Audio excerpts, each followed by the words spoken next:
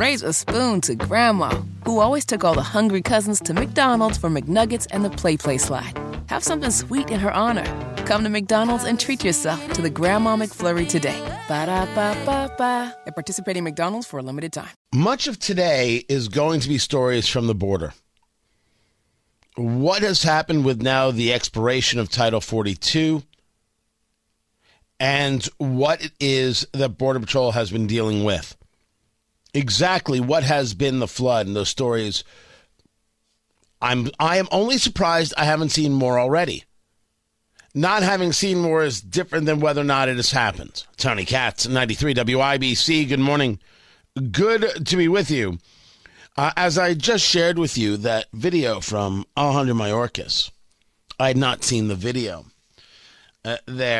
saying that people who come across the border, not at legal ports of entry, will be assumed not eligible for asylum. That's something else. There's also a move that was just made by a federal judge that blocked the Biden administration. They wanted to implement the policy that allowed for the release of migrants without court dates.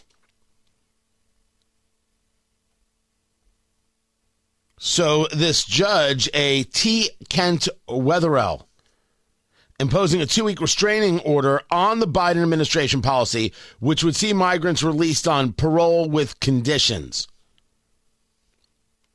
So they have to get a court date. There has to be a process. And this new thing, Mayorkas is saying, well, you're going to be assumed to be ineligible for asylum. I have no idea what that is supposed to, where that comes from, or how they expect anybody to believe it. As Keith put out very, very well on Twitter, nicely done, man. Where's the heart and compassion we had at the border before? What about the families? What changed? That is, of course, the right question. Well done, Keith. Our border conversation should not just be about what is actually happening on the ground. And remember, you have physical conversations, you have technological conversations, you have financial conversations, you have serious humanitarian conversations, and you have policy conversations. This is why we're putting together the town hall. I only hope to be able to announce something next month to you. This is when we're going to do it. We're bringing people in. A little bit of what I saw, and I have already confirmed that I am going back to the border. I am working on getting some other people out there as well.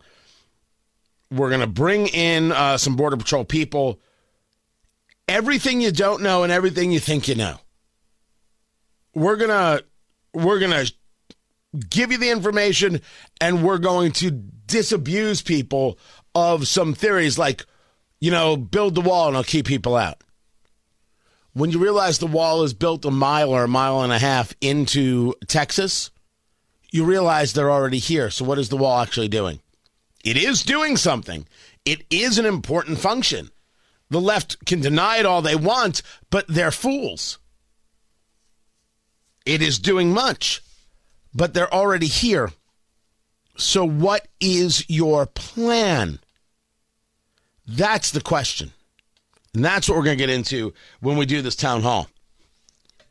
But note how politically the political left can go from you keep kids in cages, pointing to Republicans, and how they can pivot to you can't come back for 5 years, to the people they were upset were being kept in cages.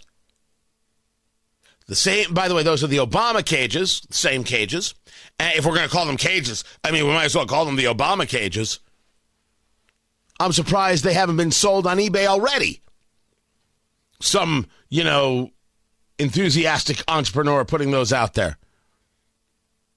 You can't come in for another 5 years. Where is Representative Ocasio-Cortez to dress in white and cry? Why isn't she angry at Alejandro Mayorkas? Where's the outrage, I ask you? Look how quickly they pivot a position. That is something else. But don't be surprised when you don't hear anything. Like, you should not be surprised when people like Ben Rhodes, former Deputy National Security Advisor in the Obama administration, tells you, oh, the border? The border? Well, that's a simple one to explain. It's because of U.S. sanctions on Cuba. Yeah, I mean, Jay has it exactly right in the sense that you're not going to stop the images that we're seeing. You're not going to stop the thousands and tens of thousands of people coming to the border in the next few months or even the next couple of years just through policies that you pursue in Central and Latin America. That doesn't mean that we don't do that, though. Like, we should be doing everything we can to address every aspect of the push factors that are driving people to the border. And in some cases, Andrea, our own policies are contributing to that. So you mentioned Cuba and Venezuela. We could be having an honest conversation here that the embargo that we have on Cuba and the sanctions that we have on Cuba and Venezuela are contributing significantly to the humanitarian crisis that is also driving people to the border. It's all our fault. Everything's our fault. We put the sanctions on these commies. The people don't topple a government and try and start fresh.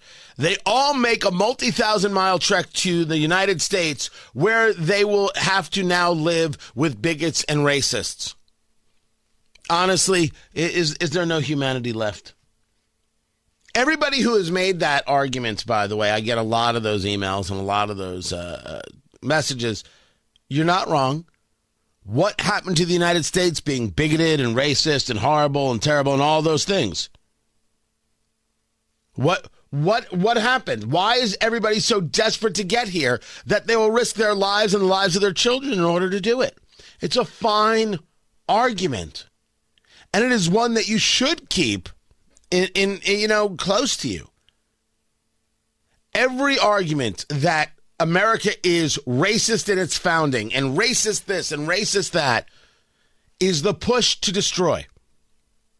It's the Marxist push to destroy. That's all Nikole Hannah-Jones is. That's all the progressives do. The idea that America has gotten better should be part of our story. The idea that America has a past should be taught in full, in toto. And the fact that America can continue to get better should be the thing that unites. These people don't want a better America. They want to destroy. They want to destroy. That's the desire. Yet they have no answer for why people will risk life and limb. Except, of course, it would be different if we were to cut off any economic support. Maybe that's why people come. Maybe they're forced to. As I said, the border has nuance, and we are going to break it all down. We're going to share every bit of it. Raise a spoon to Grandma, who always took all the hungry cousins to McDonald's for McNuggets and the Play Slide. Have something sweet in her honor. Come to McDonald's and treat yourself to the Grandma McFlurry today. Ba-da-ba-ba-ba. At participating McDonald's for a limited time.